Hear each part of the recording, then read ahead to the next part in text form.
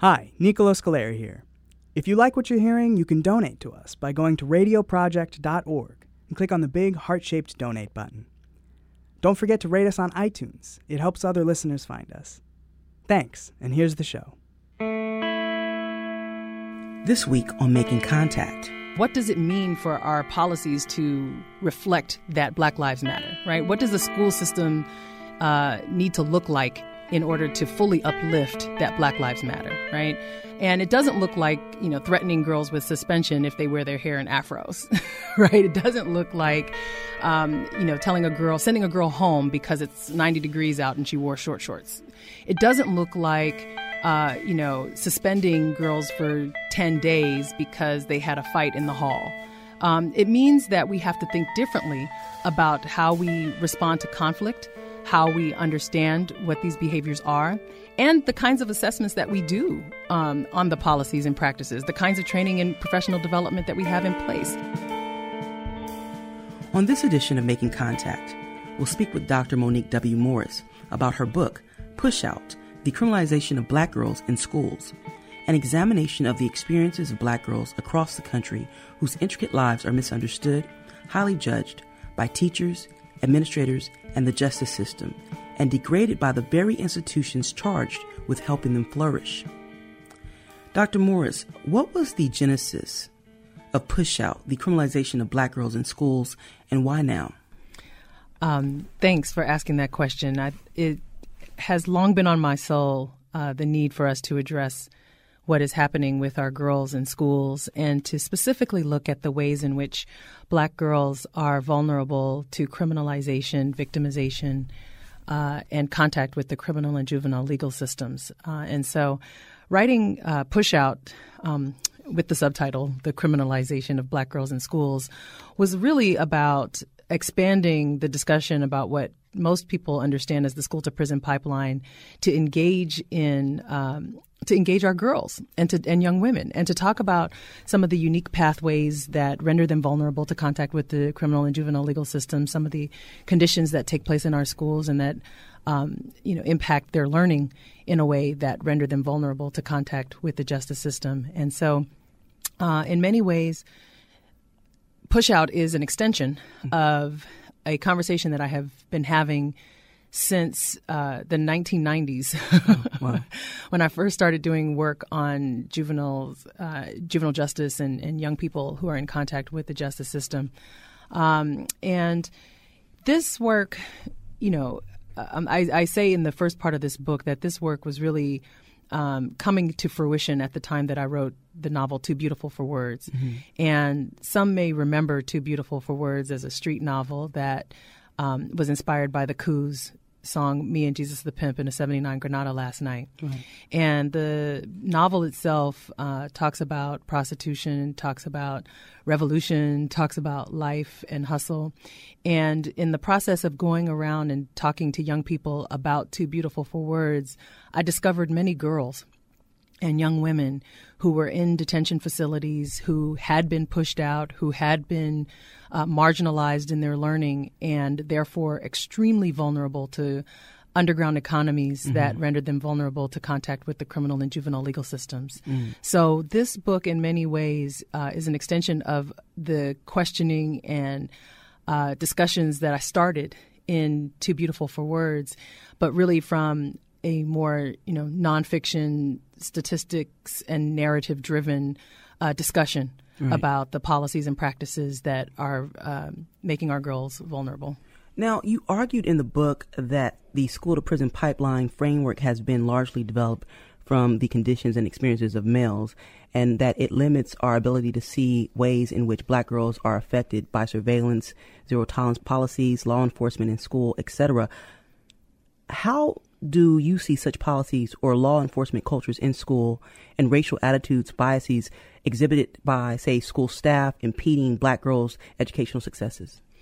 There are many ways that it plays out in our schools. The first thing I'll say is that much of how we understand this phenomenon is based upon the conditions of men and boys. As you say, I write that in the book.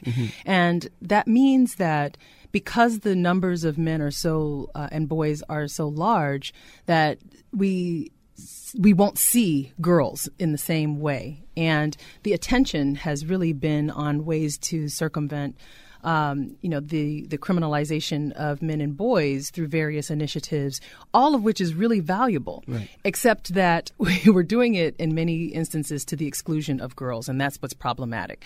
So when we talk about what's going on with girls, we tend to operate as if they are being criminalized in the same way as boys. So we tend to respond to their fights in the same way. We tend to understand how they're getting in trouble in schools and rendered vulnerable to contact with the justice system in ways that have largely been shaped by the experiences of males. We even construct a narrative around this quote-unquote school-to-prison pipeline in a way that reflects a very linear understanding of the ways in which kids are in contact with the justice system. It doesn't always play out with a citation on campus or a situation on campus that then leads to an arrest and or a contact with the law enforcement or the criminal legal system from something that directly happened on campus. Sometimes it's about being pushed out of school and then, again, rendered vulnerable to underground economies that then make our girls vulnerable, or the relationships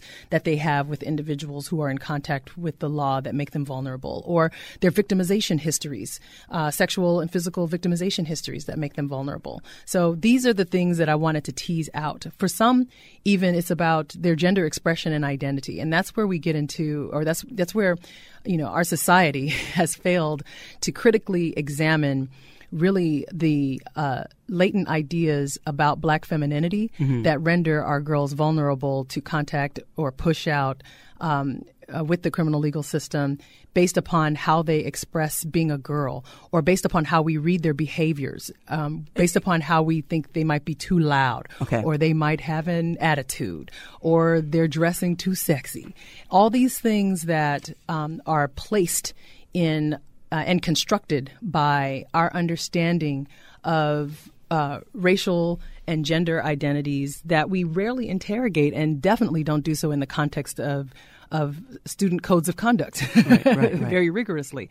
And yet, when we look at the statistics, again, we tend to see that Black girls are disproportionately showing up along all the discipline categories. They're the only group of girls to be disproportionately represented among all of the discipline categories for which data are collected by the U.S. Department of Education. Wow. And this is really alarming to me because they're not a large proportion of girls in the student body. There's 16% of girls in the student body, but their representation among those who are suspended, expelled, receiving corporal punishment, in contact with law enforcement on campus are all exceeding that rate.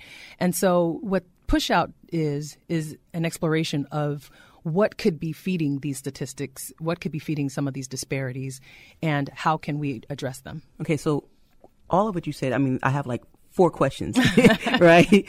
But I want to focus or go back a little bit when we think about zero tolerance policies. How do you see it, based on your work and your research, how do you see it exacerbating the problem? Yeah. So zero tolerance policies, I'll say from the outset, have not done a very good job of curbing violence and or creating structures of safety in school. Number one, I don't think safety can be implemented by individuals. I think safety is co-constructed between the student body and the caring community of adults that are in their environment. Right. Zero tolerance policies remove the decision-making ability of leaders on campus to respond to situations according to those individual situations. There are mandatory actions that are often assigned to specific behaviors, and they also don't provide us with the incentive to engage in remedies that are not punitive. And so we don't necessarily then respond to the root causes of the conflict. We end up responding only to the action and removing kids from campus or removing kids from their learning environment, which can be marginalizing, especially when the actions that are under scrutiny are subjectively developed. So based upon our ideas about someone's expression or our ideas about someone's identity, rather than whether their actions actually present a threat to safety to the safety of children and adults on campus. So those kinds of things are the issues that I try to address in Pushout. But it's also really important for us to think through what this alternative educational space might be, right? And to really understand that we're operating in a time that tends to prioritize punishment over repair of harm. And to me, that was deeply problematic because in all of the research that I have engaged in with the girls and in researching for Pushout, just removing a girl from campus or removing a girl from the conflict doesn't resolve the conflict. And so it escalates in community, it escalates in schools, and it doesn't do anyone any good. Right. There's one example that I include in the book that talks about zero tolerance policies and its particular impact on a girl in Brooklyn who shared that when she was in an altercation with a young man in her class, he was spitting spitballs at her, and her reaction was to tell him to stop, as many of us would if somebody were spitting spitballs at you. Right. And she got in his face, and she got loud, and he punched her in her face. And she describes feeling like, she describes being taken to the nurse, being escorted to the nurse with her friends, and then also being suspended because she went to a zero-tolerance school where if you were involved in the altercation at all, whether or not you actually physically came to blows with that person, because she never hit him back. He hit her. She went to the nurse's office, but because she was involved in the altercation, she also got suspended.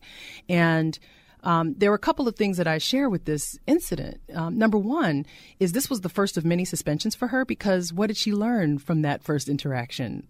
She learned that the school was not necessarily going to protect her. Right. She learned that she was going to be suspended anyway. So for her, she interpreted that as, well, I might as well fight. If no one's going to protect me and we're not going to have a real conversation about why I'm having this tension and conflict with this person, then I might as well fight. And she became a fighter. And she also said it rendered her invisible. Exactly. Right. And that's my argument, is that it renders, when we talk about, the argument is that when we talk about the school to prison pipeline, quote unquote, and we give these statistics that only prioritize the conditions of males, that a situation like that would render her invisible because we would only see his engagement in this incident and not hers. And yet this is not the only incident that involves boys and girls in conflict that could have been resolved much differently. That could have, been an opportunity for discussion, could have been an opportunity to engage in anti-violence and education. There are just multiple ways that this could have been resolved outside of suspension and removal from school. And it especially is important when you're talking about girls who have extensive victimization histories, who learn that their learning environment is not necessarily a safe space for them. As it should be. Today on the program, I've been speaking with Monique Morris, the author of Pushout, The Criminalization of Black Girls in School, the first trade book to tell these untold stories and expose a world of confined potential, and supports the growing movement to address the policies, practices, and cultural illiteracy that push countless students out of schools and into unhealthy, unstable, and often unsafe futures. It's important to note that Black girls represent 16% of female students, but almost half of all girls with a school-related arrest.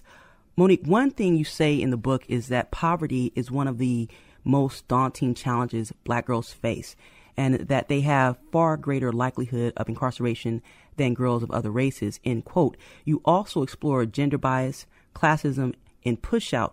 Why are these significant factors when examining the various reasons as to why Black girls are pushed out and disproportionately disciplined? So one of the things I want to say is that Black girls are 16% of female students, but they make up about 1/3, or they're just over 1/3 of girls with a school-related arrest per the most recent data available. And there are a lot of conditions. I approach this topic using a lens of intersectionality, right? A term coined by Kimberly Crenshaw to explore the need for us to examine multiple identities and the way that they interact with each other to create a set of conditions and lived experiences. Right. And so because my approach to this work is an intersectional approach, it was critical for me to examine all of these socioeconomic conditions, victimization histories, explicit and unintentional biases that inform how we understand Black femininity and how we respond to the behaviors of Black girls given our understanding of Black femininity. And the way in which, there has been a deep legacy of discrimination and bias and misinterpretation of what it means to be Black and female in America really is not a separate issue than what we're talking about in schools. It's not a separate issue than what we talk about when we explore anti-violence efforts or, when we want to critically examine the violence against women and girls and the impact that has on their ability to engage in meaningful learning experiences. At the root of all of this is, for me, an opportunity for us to engage in, I would say, a constructive critique of all that we do to both facilitate and respond to the vulnerabilities of our girls. And talking about, their conditions of poverty, talking about the ways in which our society has primed Black girls for their own victimization, talking about the legacy of slavery that plays out even still in how we read Black women's bodies and how we devalue those bodies and how we teach them to internalize this oppressive view of their bodies is all a critical part of this conversation that I hope Pushout begins to inspire people to take on. I don't want people to pick up the book and say, oh, well, she handled it. That's what it is. We're done with this. I really want this to be a launching pad for strategy sessions across the country where we begin to really explore how we respond to the victimization of our girls and how we will construct learning environments that really can protect them against contact with the criminal and juvenile legal systems. And I want to explore that before we let you go, but you've said a lot. And one thing in particular is the behavior of Black girls, given our history. Reading the book, one thing that stood out for me is the conversation of Black women or Black girls being defiant, right? Being disrespectful, being loud in the way in which we're being read or perceived by people who don't understand us culturally, right? Yeah. I'm being nice in that way, right? But when you think about it, Sojourner Truth or Ida B. Wells or Fannie Lou Hamer or Harriet Tubman were all defiant. That's right. Right? So as Black women, Black girls, we've interpreted defiance as something that is not inherently bad. That's right. Monique, are these attempts to label Black girls delinquent or disrespectful simply an issue of cultural illiteracy, or is it far more complex and rooted in American racism? I think it's both. I think that you can't necessarily identify or single out the root cause of this bias. I mean, ultimately, the legacy of historical racism and gendered racism is critical to this conversation. And the unique vulnerabilities that play out are important to this conversation as it pertains to the individual bias issue. The question of being outspoken and how we understand that in our society is absolutely rooted in, historical legacies of slavery and historical legacies of oppression that are internalized by girls and by the adults in their lives. And I don't think that it's always intentional for the adults to either render girls invisible or to be dismissive of their expressions. But I do think that we have a responsibility to engage critically in checking our own biases and in better understanding how implicit bias informs the decision-making that impact the lives of these girls. So in the book, I talk to a girl I call Malaika, who's from the Bay Area. And she talks about being outspoken. And she says, I'm just outspoken. They're always telling us to voice our opinions. But then when we voice our opinion, we're going to get in trouble. That's so irritating, is what she says, right? And I think it's important for us to, engage in uplifting these kinds of narratives, right? These kinds of stories and these kinds of expressions that girls are telling us. We are, on one hand, telling them, speak out, be engaged. This is how you, create change. This is how all leaders have effectuated change. No one effectuates change by being silent and being complicit, right? That we engage and we confront, especially under conditions of oppression. And yet for our girls, we say they're loud. We say they're not doing it right, quote unquote.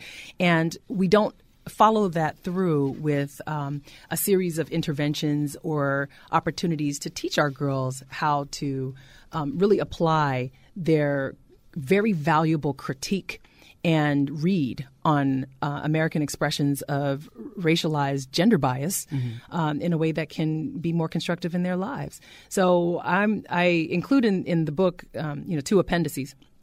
One of which is a Q&A that does provide some opportunity to at least initially have some conversations with girls, with educators, and with the community of concerned adults that are interested in combating the push out of Black girls in schools. But I think that at the center of all of this really are those narratives, is our dedication to those narratives and uplifting those in a way that can constructively inform our responses to their conditions. One thing for me that I found really interesting, especially when we think about behavior of Black girls and the way in which it's analyzed from various individuals, this is something that follows us from our early development in educational environments all the way into our work environments as adults. And I was pleased that you were able to expose that through the use of various stories told in Pushout, and that this is a particular reality that Black girls and Black women face in this society. Right? It's so interesting you say that, because now that I'm actually talking about the book and engaging in conversations, that is a theme that's emerging across the country. Although the book centers at K through 12, or sort of pre-K through 12, many of the college students that I engage will come up to me and say, I'm dealing with that right now, right? Or, the professionals will send me a note saying, I just got into that with my supervisor. And it is something that other scholars whose shoulders I stand on have tried to explain and tried to explore. And somehow we have yet to sort of traverse that threshold into a space where folks will clearly understand that our understanding of how to be strong and lead with conviction are not worthy of others' scrutiny and criminalization. And for, girls who are vulnerable to push out, that is really a critical issue, is how we come to define, their attitudes, how we come to understand their expressions. And really at the end of it all, what I'm hopeful that people will take away from that conversation is that we have a lot more work to do to better understand in the public domain what Black femininity looks like for girls, and to respond to that not through a lens of judgment and punishment, but to understand that these expressions, these acts of questioning are not an affront to authority, but an expression of critical thinking. Absolutely. Right? We're listening. That's why we respond the way we do. We feel what's happening. That's why we are responding, right? And so I hope others will feel and listen so that they can respond also. So that's one solution. I wanted to get your take as we wrap up. What are some other solutions in addressing the disparities, and what are particular methods or approaches parents, guardians can employ when confronting racially biased educational systems that is punitively more harsh on Black girls? And also, you're a mother of girls. Also, how have you been able to navigate that? You and your husband, how have you been able to navigate that reality for your own children? Well, first, let me start with the first question, right, about, sort of what my thoughts are on how we create an environment that's conducive to the learning of our girls, not to their push out. I say in the book that there are really 4 core areas that I would like to see developed toward that goal. In the book, I talk about the development of healing-informed responses to problematic student behavior. So really looking at restorative opportunities, restorative approaches to resolving conflict with girls, bridging programs for girls with a delinquency history. Really, we've got to re-examine the impact of the dress codes and look at some of those codes of conduct through a healing-informed lens, but also looking at what happens in the classrooms and schools. So look at the affirmation of education as a tool for social justice, so that girls really clearly understand why they're getting an education and how it relates to their lives. Some emotional counseling that can be there for girls. college and career pathways. So in my work, a lot of the girls, they want to learn. They understand that education is a critical issue for them. They understand the research that says that education for girls is a critical protective factor against involvement in the juvenile and criminal legal systems. But they don't still get why they have to do it or why they have to go if it's not a place where they feel safe. And so I think it's important for us to establish, school-based opportunities to lead for Black girls, to really look at developing internships, having speakers come in that can make those connections for them so that they understand the value of what they're doing and how they're spending their day. And then lastly, I talk about responsive and debiased learning. So really looking at the integration of arts, really looking at ways to deal with the cultural relevance of the curriculum, the implicit bias, training and professional development opportunities that might take place among the educators and other professionals in schools, so that we really construct an environment that understands that our girls are there, first of all, and they're there to learn. They're not there to be cute, right? And we need to understand that they are there and co-construct an environment with them that establishes that they're there for those reasons. And then in terms of parents, that's actually one of the questions in the back of the book, in one of the appendices, that asks, what do I say to my daughter to encourage her to go to school, or how do I begin to have these conversations about the possibility of some of the biased decision-making against my daughter? And I think it's really important for parents to understand that we are our daughter's greatest advocate, but that we cannot do it if we are also walking in and sort of in a combative way. We can hold people accountable. We can be a fierce advocate without coming in to turn the school upside down, right? Now, that may be our intention, right? And we may need to do a little bit to challenge the institution to be accountable to the needs of our girls, but we've got to document. We've got to talk to our daughter. We have to understand the full scope of what's happening. We have to talk to the teachers. We have to talk to the school community, because understandably, a lot of parents, when you read some of the cases that are included in the book, or when you hear cases like the one most recently out of Chicago where a 6-year-old girl was placed in handcuffs for taking candy off of the teacher's desk because the teacher wanted to teach her a lesson, quote unquote. Those kinds of situations are infuriating. Right. And you could absolutely see how a parent could come in and be ready to put the whole place in order. At the same time, we've got to be clear that when we come to correct, we have to have our pieces in order. So my recommendations are for there to be an intense amount of documentation, some discussions that take place, and some clear ways in which community can come together with a series of facilitated questions. And I include some of those questions, sort of core questions that I think parents should be asking when they come to the school to talk about these kinds of issues. Extremely helpful, by the way. Good. Okay. But, so clear questions that parents should ask, clear questions that the child may ask if she's old enough and feels empowered enough to really begin a conversation. I am of the mind that we can resolve this problem. I really believe that. I don't think this is something that cannot be resolved. But I don't think that it's going to be resolved by policymakers alone. I don't think it's going to be resolved by educators alone. And I don't think it's going to be resolved by parents or students alone. I think we have to come together and have a conversation about the kind of learning environment we want for our girls and the kinds of community structures that need to be in place to facilitate their well-being. And only when we come together to have these conversations in a structured way will we actually see improved outcomes for our girls. And that's what this is all about. Absolutely.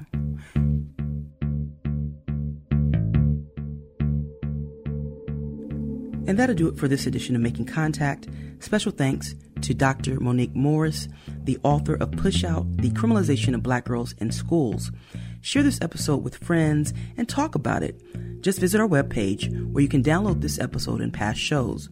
You can also subscribe to our podcast or follow us on Twitter at radioproject.org. Lisa Rudman is our executive director. Producers include Anita Johnson and Monica Lopez. Audience engagement and web director, Sabine Blazin. Development associate, Vera Tchaikovsky. And I'm Anita Johnson. Thanks for listening to Making Contact.